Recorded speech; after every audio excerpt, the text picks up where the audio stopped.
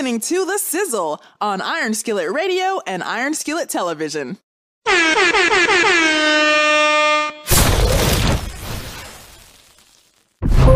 know who it is. You know what it is. It's The Sizzle in the building with another hot 5 in 5.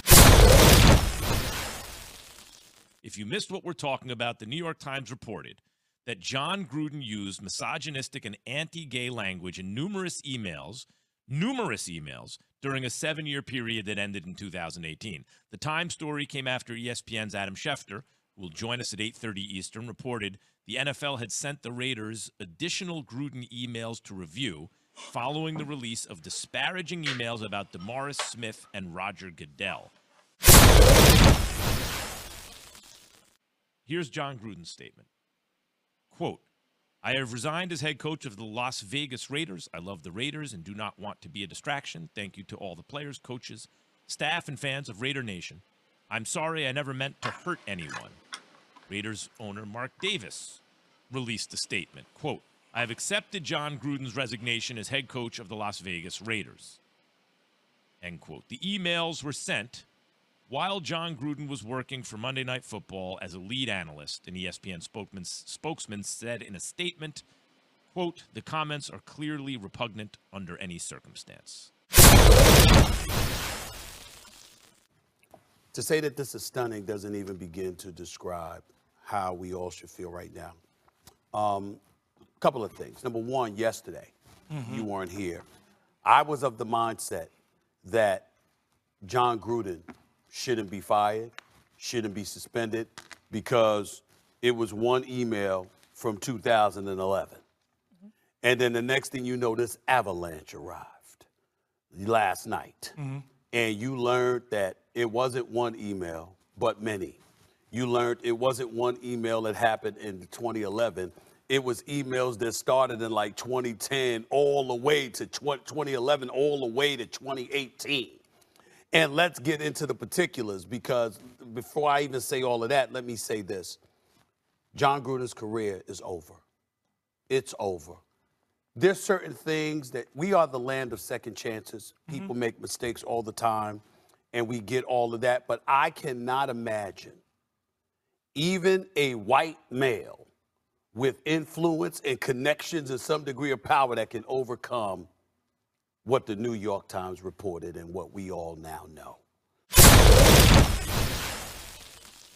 This is not going to go well for the NFL. So once again, John Gruden could be a scapegoat for right now, but the bigger issue is the National Football League. Bill Roden was on Charles Below last night. Here's what he had to say about the whole situation. I'm not surprised that Gruden is who he is. You know, John Gruden is the kind of guy, if you call me up and say, Roden, man, I saw John Gruden defecating in the middle of the street, I believe you. Wow. I don't feel that way about most people, but some people are just like that. You know, he's going to take the fall, but there's a whole bunch of these cockroaches who are part of his crew who laughed at his jokes, who basically emboldened him, who are going to kind of recede back to their little dark corners and just be smarter about it. So you get rid of him, but by no means do you get rid of this kind of cancer. And to be clear here, this was not one email that included a lot of insults. This was a 7 or 8 year stretch of emails from him. Now, people ask, who in the world was he talking to this comfortably that he would say these things? Well, on these emails, Bruce Allen, who's the former president of the Washington football team, they were being investigated for workplace toxicity by the NFL. Also on the email, the co-founder of Hooters, another executive with a restaurant chain in Tampa, and also an executive that used to run a college bowl game. So they were on the emails. And NFL initiate change, right? The Inspire Change initiative they have. The focus of that is to together create positive change in communities across America. Female referees, the players wearing patches on their helmets, inspire change. All of this is happening out front and behind the scenes. This is not just some guy. This is an influential member of the NFL who is speaking behind the scenes as the antithesis of everything they're trying to put out publicly. That is a problem for the league. When John Gruden got the job, he sent Khalil Mack away. He sent Amari Cooper away.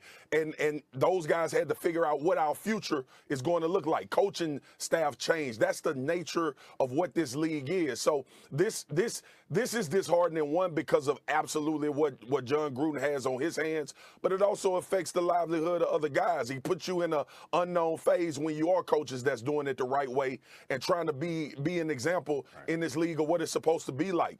But this is a player-driven league. And I know we get enamored with coaches and we love talking about how great they are and the jobs that they do. The responsibility falls on Derek Carr and the leaders on that football team to determine how are they going to go about the rest of this season. Because ultimately, John Gruden ain't going to pay your damn bills.